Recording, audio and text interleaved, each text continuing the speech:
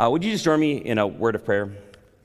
God, thank you just for the opportunity to gather, to worship. I know personally I'm never going to take that for granted again after the pandemic and having to worship behind computer screens and TV screens. Just what a gift it is to gather with other believers. God, we pray that tonight, just for good weather, that our hearts would be encouraged as believers from 8, 9, 10 different churches come together just to lift up your name. And God, we thank you that in you we are united.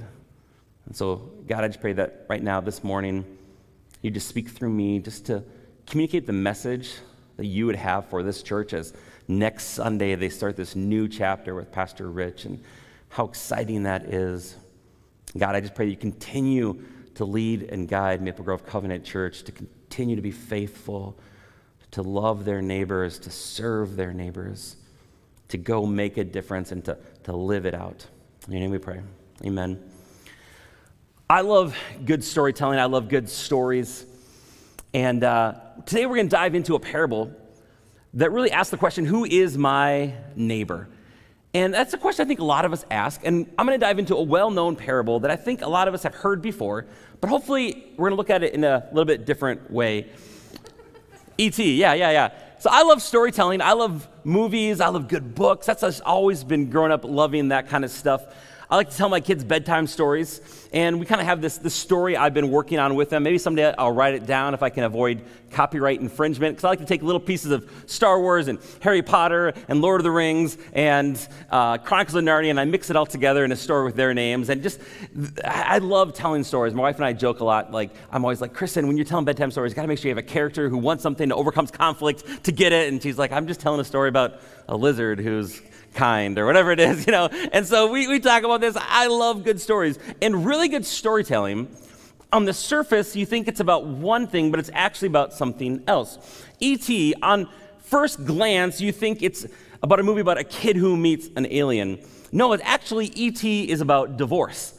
It's about a heartbreaking family who's crippled and they can't really move on. And this encounter with this person who's different, E.T., kind of leads their family into healing. Star Wars, we're a Star Wars family. I love Star Wars. And at first glance, you think, well, what makes Star Wars great? It's the lightsabers, it's the spaceships, it's the Force, it's all that stuff. But it's actually the story about the redemptive power of love, of a son for his father, and how no one is too far gone. I actually have a big Darth Vader in my office. He's been in there for about 20 years as I go to different churches, and people are always like, why do you have Darth Vader in your office?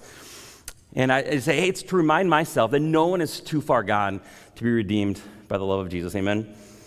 Jaws, you think it's about a shark and that great soundtrack, it's good music, but actually it's about a man who is trying to find his place in this world, and he's trying to make it work in this new town, and there's a scene very powerful with him and his son, and his son is imitating him, and he's feeling all this tension. That's really what the movie's about. That's why Jaws 1 is a great movie, and the rest of the Jaws movies are not great, because it's not just about a shark. It's about a family. It's about this husband who's trying to figure out, how do I make my way in the world and provide for my family and all this stuff. And the parable of the Good Samaritan is a lot like that story. I think everyone has probably heard the phrase, the Good Samaritan. Like, it's on the news. Back in Denver, our friends had their baby at the Good Samaritan Hospital. It's so penetrated our culture that I think we've really lost sight of what the Good Samaritan story is all about. In fact, there's a well-known Christian organization called Samaritan's Purse that his mission is to help people who are that need help. And that's awesome, but that's certainly not what Jesus' original audience would have thought of. Good Samaritan Hospital, Samaritan's Purse, all these, the Good Samaritan who helps their neighbor in need, when they first heard this story. And so I think a lot of us have misinterpreted this parable, actually. And I know, personally, I did for the longest time. And I heard this preached on, and I think perhaps we missed the real meaning of this story. And that's what I want to talk about this morning. The parable of the Good Samaritan occurs in Luke 10. If you have your Bibles, you can turn there with me. Otherwise, I think we're going to have him here, up there.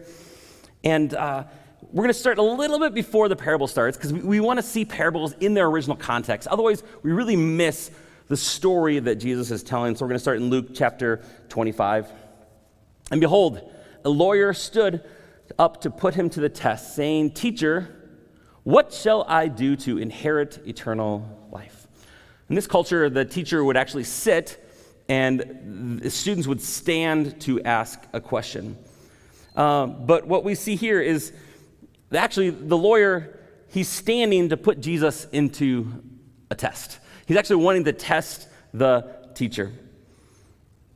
An 11th century Arabic scholar named Ibn al-Talib notes that the lawyer didn't ask, "How can I obey God?" which is the natural question for someone to ask. He says, "How can I inherit eternal life?" And actually, this question is flawed. There's nothing you can do to inherit something. You simply inherit something by being in a family or being adopted into it. That's how you receive an inheritance. Inheritance is not payment for services rendered. And so actually, the lawyer's question is flawed to begin with. But instead of answering that lawyer's question, he responds with a question to him. And Jesus said to him, "Well, what is written in the law? How do you read it?"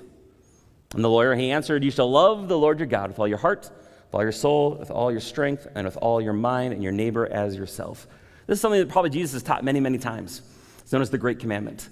Jesus was asked really to sum up the 613 Old Testament commandments. It was kind of a common question with rabbis. Hey, what's the most important question? Jesus said to love the Lord your God with all your heart, soul, mind, and strength. And the second is like it, to love your neighbor as yourself. And so this lawyer, he really sums up Jesus' teaching.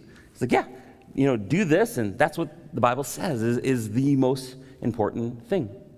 And Jesus said to him, "You have answered correctly. Do this, and you will live." Do this, and you will live. So what is Jesus saying to this religious expert? That we can earn salvation to God? Well, Jesus is saying, if you can follow this perfectly, then you don't need grace. If you can love God perfectly with your heart, soul, mind, and strength, if you can love your neighbor perfectly, then yes. But Romans 7 tells us the problem isn't the law. The problem is that we can't obey it perfectly.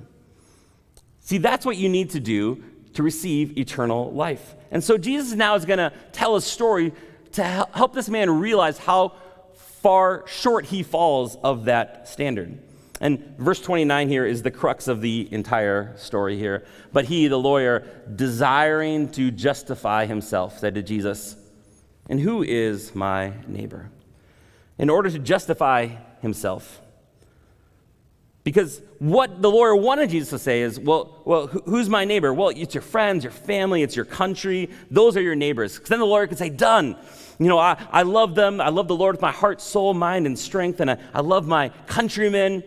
And then the crowd is going to be like, wow, this guy's really good. And that's how the lawyer wants this to go down. He wants to justify himself. To be justified is this legal term that means you are granted the status of one who God declares innocent and righteous. It's a legal term like a judge saying, hey, you are innocent. You are righteous. And that's what this man wants. He wants to justify himself.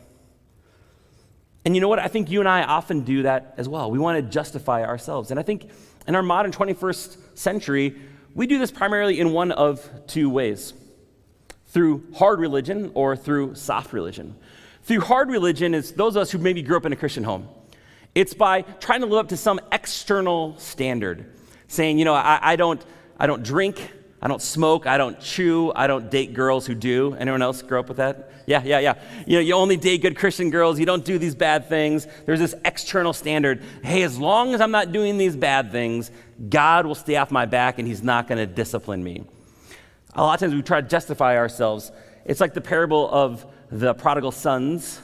This is the older brother who's trying to do what's right, but he really doesn't have a relationship with his father. Or through soft religion. This is those who are trying to justify themselves some kind of internal standard. This is very popular nowadays. This is people who say, hey, we want to make poverty history. We want to end global warming. We just want to do what's right. Live your truth. That's what that soft religion. It's a lot of people in the suburbs, I think, that way too. Is they promote great social causes and say, oh, I'm going to justify myself through one of these two ways. But what Jesus is going to show them is it's impossible to justify yourself, whether through hard religion or through soft religion. That's what Jesus wants to teach this religious expert. And ultimately, each one of us, that we can't love God, we can't love others perfectly. It's an impossible standard. So Jesus is going to tell this amazing story, and you're going to see there's correlations between scene 1 and scene 7, scene 2 and 6, and 3 and 5, with the main point coming in scene 4. It's a common teaching that Middle Eastern rabbis would teach. So we're going to read at verse 30 now. And Jesus replied, he tells this great story. A man was going down from Jerusalem to Jericho, and he fell among robbers, who stripped him and beat him and departed, leaving him half dead. Now by chance a priest was going down the road, and when he saw him, he passed by on the other side. So likewise a Levite, when he came to the place and saw him, passed by the other side. The road from Jerusalem down to Jericho is about 17 miles long. Jerusalem's up on top of a mountain, so you would descend about 3,500 feet through this kind of barren, rocky wilderness, and it's very dangerous. A lot of bandits would be there attacking travelers. And so in scene 1, we get this man who's traveling from Jerusalem down the mountain to Jericho, and he gets beaten and robbed and left for dead. His only hope, really, is that someone from Jerusalem is going to come along and saves him. This is Jesus setting the scene, the conflict, the setting for our parable. And in scene 2, we get a priest who comes along but doesn't offer help to him. In these days, the role of priest was handed down from father to son. And the priestly families living in Jerusalem, a little different than the priests living in the smaller towns, they were known to be wealthy families. This is like the kids who kind of go to high school in Minnetonka or Edina, you know what I mean? These are those families. And so coming from a wealthy family, this priest most likely is not hiking down the road. Jesus' listeners would have assumed he's probably on a donkey or a camel, you know. He could have easily transported this man in his, black Escalade with his leather seats, but the priest has a problem. See, in religious law, if a priest gets within 6 feet of a dead body, and this priest doesn't know if this man is dead or alive, if he does, he'll be ritualistically unclean, and he's going to have to go back to Jerusalem and begin the rites of purification, which would require him to buy a cow, turn that thing into ash through a sacrifice. It's going to take at least 7 days. He'd have to sit at the eastern gate with everyone who'd sinned against God until another priest could purify him. He's going to feel the shame and guilt because he did this wrong thing by touching a dead body. He's going to be out a bunch of money because he's not going to be able to work for a week, which means not only is he going to suffer, his family's going to suffer. So it's not an easy predicament. And so we don't want to judge the priest too harshly. This is why he sees this body. He's like, I don't know if it's dead or alive. If I touch it, I have to do all these other things. So, I'm just going to walk by. Because if the priest helps this man, then he's an outcast. He's unable to take care of his family and his friends. And so he kind of weighs the cost. He's like, this is going to throw off my whole schedule. So, I'm just going to not help this poor guy. So now we get to the third scene. And the Levite comes to help next. And Levite is kind of like the junior varsity for the priest class, except for they're never getting bumped up to varsity. The Levites assisted the priests in the temple, but weren't in the same economic class as the priests. The Levite's probably walking. But here's the thing about this road. You can probably see 3 or 4 miles ahead of you. And so most likely the Levite knew he's following behind this priest. And so as a good Levite, he's going to follow the example of the priest. And he's bound by the same ritualistic laws as the priest. And he knows if he touches a dead body, then he's going to have to go do all these things too. And so as he realizes, well, the priest didn't stop to help this man, well, then I'm probably not going to either. It's not like I have my dual exhaust camel that I can put him on. I'm probably walking. He's like, I take care of my family. And so he just passes by this man. Side note, this is why it's so important for those of us in leadership. So people are watching us. And when we walk by a piece of trash in the parking lot, whether it's at our job or at our church or wherever, the people that are following us as leaders are going to notice that. So goes the leader, so goes the culture of an organization, whether you're a manager, whether you're leading a baseball team as an assistant coach, whatever that might be. That people who are underneath us in leadership, they're constantly watching us. And so this Levite watches what the priest does and says, well, you know what? I'm not going to outshine him. I'm just going to do exactly what the priest does. And so he just passes him by. Now there's a third important detail that you need to know, and perhaps this is maybe what you have not heard before. In the temple in Jerusalem was served by 3 classes of people. There were the priests, there was the Levites, and then there's the ordinary lay people helping out with different tasks. These are the people who, they're helping out in the greeting team, they're making coffee, they're holding babies in the nursery, just the kind of average volunteers in the temple. And so as Jesus is telling this parable, and he's mentioning the priests, which is like the pastors, the staff, and the Levites, this is like the elders or the small group leaders. And the people listening to the story is like, I know where Jesus is going with this story. All right, so the pastor's not the hero of the story, and the elders in the church aren't the hero of the story. It's going to be the everyday, ordinary people. That's the hero of the story.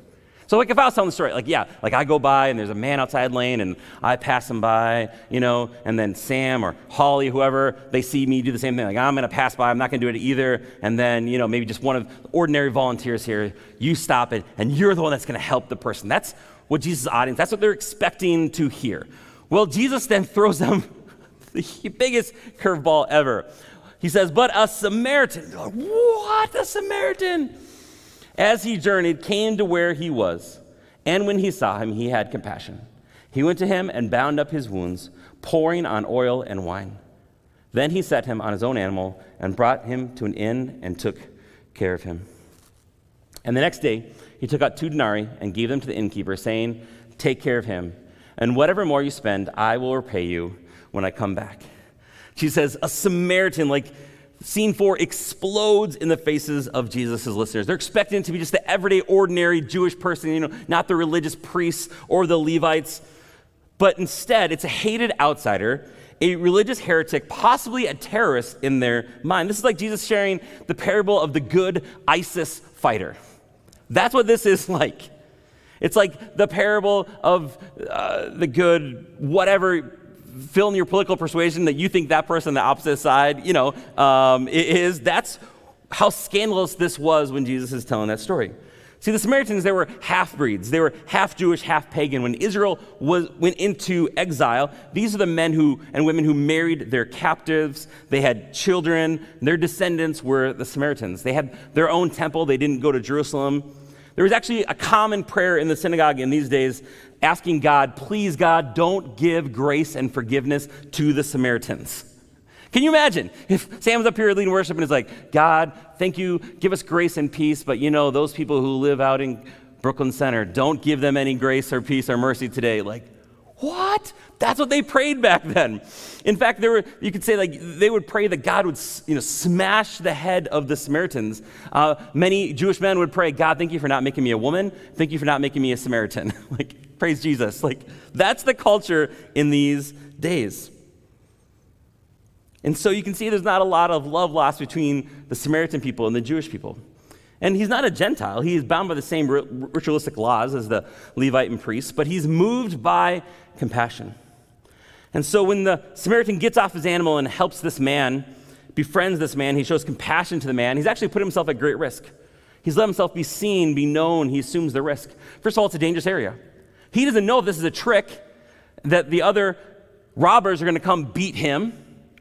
In fact, he doesn't know there's a chance that he could be helped this Jewish man, and then some other Jewish people would come down, and they would think that the Samaritan was the one who caused this man to be beaten, and then he could be held in court and be strung up. So he's risking himself.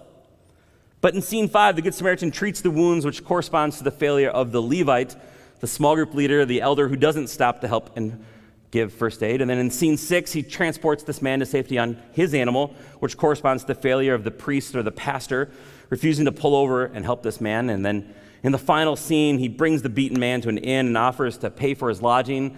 He puts himself at risk. Hey, whatever his future expenses are, hey, I'm going to pay for these. Not only is the Samaritan risking his life, he's getting dirty, he's destroying his own schedule, he's giving sacrificial of his money, and he's doing this for a sworn enemy. Why would Jesus share such a radical example? Why would Jesus tell this story? Well, I believe that Jesus is showing us that the mark of a heart that has been touched by the grace of God to be led to do deeds of compassion to the neediest, the most broken, and even the most ungrateful, that's a hard one, those that are far away from us demographically, physically, socially, economically. See, real love is costly. Real love is extreme. When we're called to love our neighbors, to love God, it's costly. It's going to cost you your schedule. It's going to cost you time. It's going to cost you money. It's extreme. It's going to cause people in your life to say, why would you do that? Why would you bring some foster kids into your family? Don't you know how that messes it up and it's hard to take vacations now? Yep. Why would you volunteer at VBS with those stinky, smelly kids? Yeah, it's going to cost me something. Why, instead of taking your normal vacation to Turks and Caicos, why would you take your family down to Mexico to help build an orphanage? The people at your work, they're not going to understand. But see, those of us who've been touched by Jesus, we understand that real love is costly, that real love is extreme. But see, these good deeds, we don't do them to save us, but we are saved to do good deeds. Jesus is teaching us that the way we treat people, particularly those of other races and those that are most different from us and the costliest to help, shows if we are self-justified or if we understand that we are sinners saved by grace. See, the kind of love that comes out of a sinner saved by grace is depicted in this little story of Jesus with a big idea. And that kind of love that is displayed in this story has a huge impact on this religious leader. And so Jesus asks the man, which of these three, the pastor, the church elder, the ISIS fighter, do you think proved to be a neighbor to the man who fell among the robbers? And he said, the one who showed him mercy. The lawyer can't even say the word Samaritan. And Jesus said to him, you go and do likewise. Jesus is trying to show us that until you've been crushed and convicted by the magnitude of the love required of us, you won't be humbled enough to receive the love that Jesus offers in the gospel. But see, this kind of love, we are incapable of receiving it on our own. You and I aren't good enough to love like this. This standard is impossible for us to rise up to. We're too broken. We're too flawed. See, the reality, the main point of this parable that I've missed so many times before, when I would hear this story, it's like, go be like the Good Samaritan. And you try to live up to the standard, and you realize you're broken, you're flawed, you can't. See, the reality is actually we are like the man lying beaten in the road, helpless to save ourselves. The only way that we can be saved is that someone would come and rescue us. See, before you can be a good neighbor, you need a good neighbor. You need Jesus to neighbor you. Until you come to the place where you recognize your own failings and your need to be rescued and redeemed and the need to have someone else justify you. You need to reach out to the great Samaritan who didn't just risk his life for us, but he laid down his life for us. He doesn't just show mercy and compassion, but he comes to where we are in the midst of our hurt and our pain, and he gives everything to you and I. That is the story of the gospel. That we can't save ourselves, whether it's trying to some external hard religion standard up here or some internal standard of just do right, do good to get God. No, the message of the story isn't do good, get God. It's God did good for you so that you can get to him. And so until we realize the magnitude of the mess that we are in and that we cannot save ourselves, we're never going to be like the Good Samaritan. Until you see Jesus as the great Samaritan, you're never going to be a good Samaritan. And then I think part of the reason we gather together in worship is to remind ourselves we can't save ourselves. But the message of grace says we are broken, we are flawed, and Jesus comes to us in our hurt and our pain, and he binds up our hurts, he binds up our weaknesses, he carries us to safety. He says, hey, whatever future costs they have, I'm going to pay it. When Jesus died on the cross, he didn't just pay for all your sins in the past, he pays for all your sins in the future. It is all covered. It is all paid for. You and I live in the reality that we walk in newness of life, of grace and forgiveness. All your sins, all the ways you don't rise up to that standard of perfect love for God and perfect love for others, it has been covered by Jesus, the great Samaritan who gave his life for us. So the parable of the Good Samaritan really gives us two truths here. The first is each of us can never measure up to the perfect standard that God requires. We're like the man lying on the road left for dead. We cannot justify ourselves. We cannot be good enough to save ourselves. And when we start to think that we are, that's when we are filled with pride and arrogance, and we become like the priest and the Levite, just stepping out of the way of that brokenness, that mess. I don't need to get involved in that. But when we realize, no, I'm a sinner in need of God's grace, and every day we wake up, God, thank you that you saved me. Thank you that you redeemed me. Thank you that you've healed me. And in spite of my anxiety and depression, in spite of my temptation towards greed or bitterness or busyness, Jesus, you come in and you rescue me and you save me and you cleanse me and you redeem me. And God, thank you for that. And we live in light of that joy of the gospel, that there's nothing we could do to save ourselves. We were lying in that road, and Jesus came and he rescued us and he neighbored us. But then Jesus calls us to live like the Good Samaritan, to follow in the footsteps of Jesus, to love as he loved, to serve as he served, to go where he went. The order here is important. Jesus said, what is the most important commandment? It's to love the Lord your God with all your heart, soul, mind, and strength. That has to come first. Second is to love our neighbors as ourselves. Because when we swap those, what happens is we serve. We give to that family member who's in need. We serve back in kids ministry week after week after week. We do all these things, and then bitterness creeps in because we're trying to do it out of a place of our own strength instead of flowing out of that relationship with God the Father first. See, I don't know hardly anything about cars, but I've been told that an internal combustion engine is basically a series of controlled explosions. And see, if we're going to drive the car forward of our faith, our life, of our church, we need those internal explosions of love connecting us to God the Father. That is why it's important to come together and worship, to sing these songs, these words of like, wow, I am so lost and broken. The reckless love of God, he comes down, he leaves the 99 for me. How amazing is that? We open God's word to say, wow, how amazing that the wages of sin is death, but the free gift of God is salvation to each and every one of us. And when we are driven by that, and we come together and we preach the gospel to one another and we say, man, you are saved and you are redeemed and you are healed and you are called and you are chosen and you are my brother and sister, and together we are forgiven and we are adopted into the family of God. How amazing is that? Those are those little explosions of love that drive us forward to then go love our neighbors, to do this kind of love that is modeled to us by the story of the Good Samaritan. But we have to first be driven by those explosions of our connection to God the Father, be driven by that need of love. And so I urge you and I beg you, as a church, you step into this new chapter. Start your day with God's word. Read those stories of the Gospels. Read the stories of how Jesus took time to reach out. And one of my favorite stories is he's on the way to a little girl, 12 years old, who's dying. And the father there he's like, come on, my little girl's dying. And then in the midst of a crowd, someone reaches out and touches Jesus.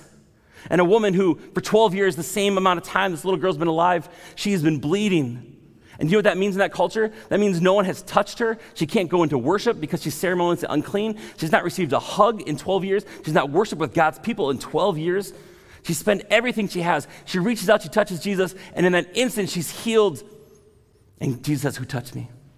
And it's the only place in the Bible he says, daughter, your faith has made you well. He calls her daughter because she doesn't have a good daddy like Jairus who's waiting there for Jesus to come heal his daughter. And then they find out Jairus has died, but Jesus says, it's okay. And he goes and he raises that little girl to life. And Jesus takes time for the woman who's been bleeding and is unclean.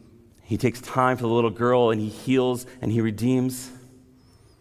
That is what love is like. There's a story in the book of Acts, as I wrap up here, where Paul and Silas, they're talking about this love that is life-changing, it's earth-shattering, it breaks all society's categories, and it's very aggressive to the Roman Empire, and they're messing everything up, and so they're put in prison. And just like us for the last year, they're in chains, and they're in bondage, and they're praying, and they're singing, and then God sends an earthquake, and their chains fall off, and if it was me, I'd run out that door really fast. And the jailer who's there, he's getting ready to kill himself because he knows he's responsible for these prisoners. But Paul says, hey, no, we haven't left yet. Like, what? Let me tell you about Jesus. And that night, that jailer takes him to his house and he binds up their wounds. And Paul tells them about the life-changing power of Jesus, that anyone can be saved, Jew, Gentile, Samaritan. And this man and his whole family get saved. That's what love is. Because sometimes it's not about us. Sometimes we're praying, God, free us from this thing that we've been in and the chains, and they fall off. And if it was me, I'd think, okay, I'm out the door now. But instead, that earthquake wasn't about just releasing those chains. The earthquake was about that man, that jailer, and his whole family coming to know the love of Jesus. And so sometimes you're in something and you're praying for it, but the answer isn't just about you, it's about how God is going to use you to bring salvation and healing to someone else. These last 5 years as a church planner, just had some crazy stories. Had this instance where someone had been coming to our church for a while, and finally one day he says, hey, pastor, would you come with me? I need to break up with my mistress. He'd been married for a number of years and had someone on the side, and so we said, okay, I can help you with this.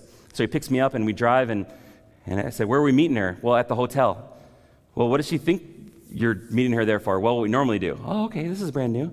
I'll teach you this in seminary. And so she comes to the door, and I'm standing there, and she's like, what? And so we have this conversation. He says, I can't do this anymore. I love my wife.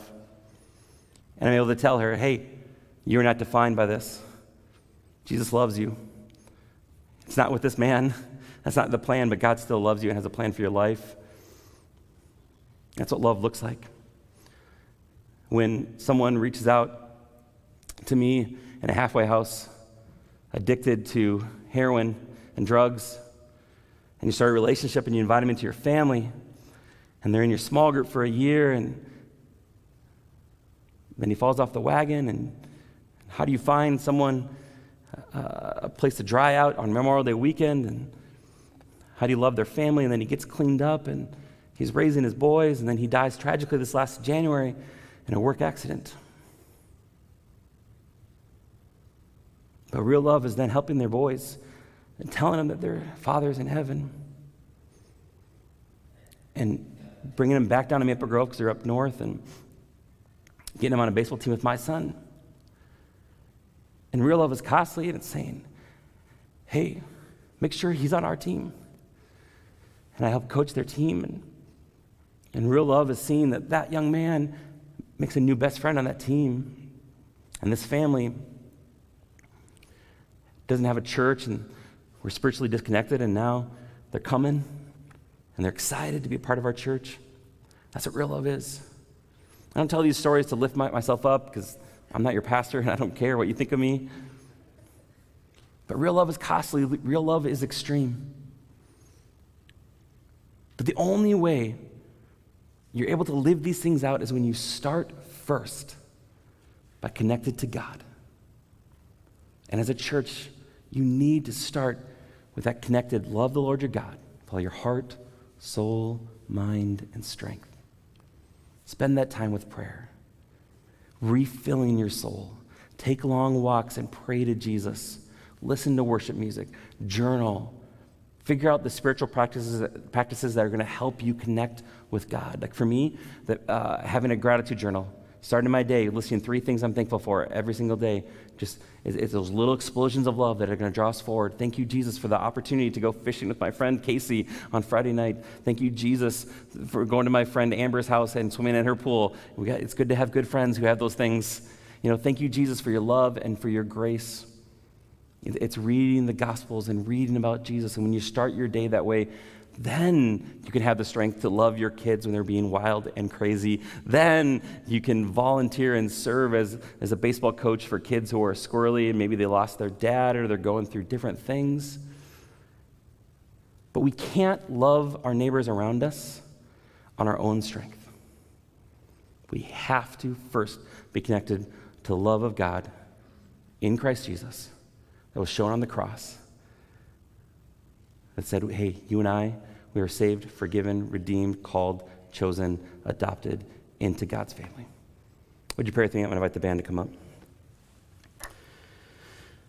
God, I thank you for your love that was poured out on the cross for us. You saw us like that man in the story, helpless to save ourselves, and so you sent your son, Jesus, to heal, to bind up our wounds, to save us. God, I pray for this church as they start their new chapter next week with Pastor Rich. God, I pray for a fresh energy and vision, they would go, make disciples of all nations, baptizing them in the name of the Father and the Son and the Holy Spirit, teaching them to obey everything that you've commanded us. And God, I pray that they would love you with all of their heart, soul, mind, and strength. God, I pray for those in this room who have felt disconnected. They've felt a weariness over this last year, depression, anxiety. God, I want them to know they're not alone. God, that they're not broken. God, I pray right now they just feel your love. They would feel that you are with us and you call us sons and daughters. You call us your children, saved, redeemed, healed, forgiven, adopted, chosen. And God, as that message gets in our heart like little explosions, God, I pray it would propel us forward to love our neighbors, to get to know our neighbors. God, I pray for those in this room, maybe they've been feeling a stirring in their hearts to do something, but they've been holding back because it feels costly, it feels extreme. God, you would move them to take that step of faith, inspired by your love for us, by your example of showing us costly, extreme love by coming here on earth and dying for us and then rising again. So God, I pray that this week we would just feel the fullness of your love, and that as we are filled by you, God, then that we would go out and we would love our neighbors as ourselves. We would show this kind of love that was modeled to us by Jesus. In your name we pray. Amen.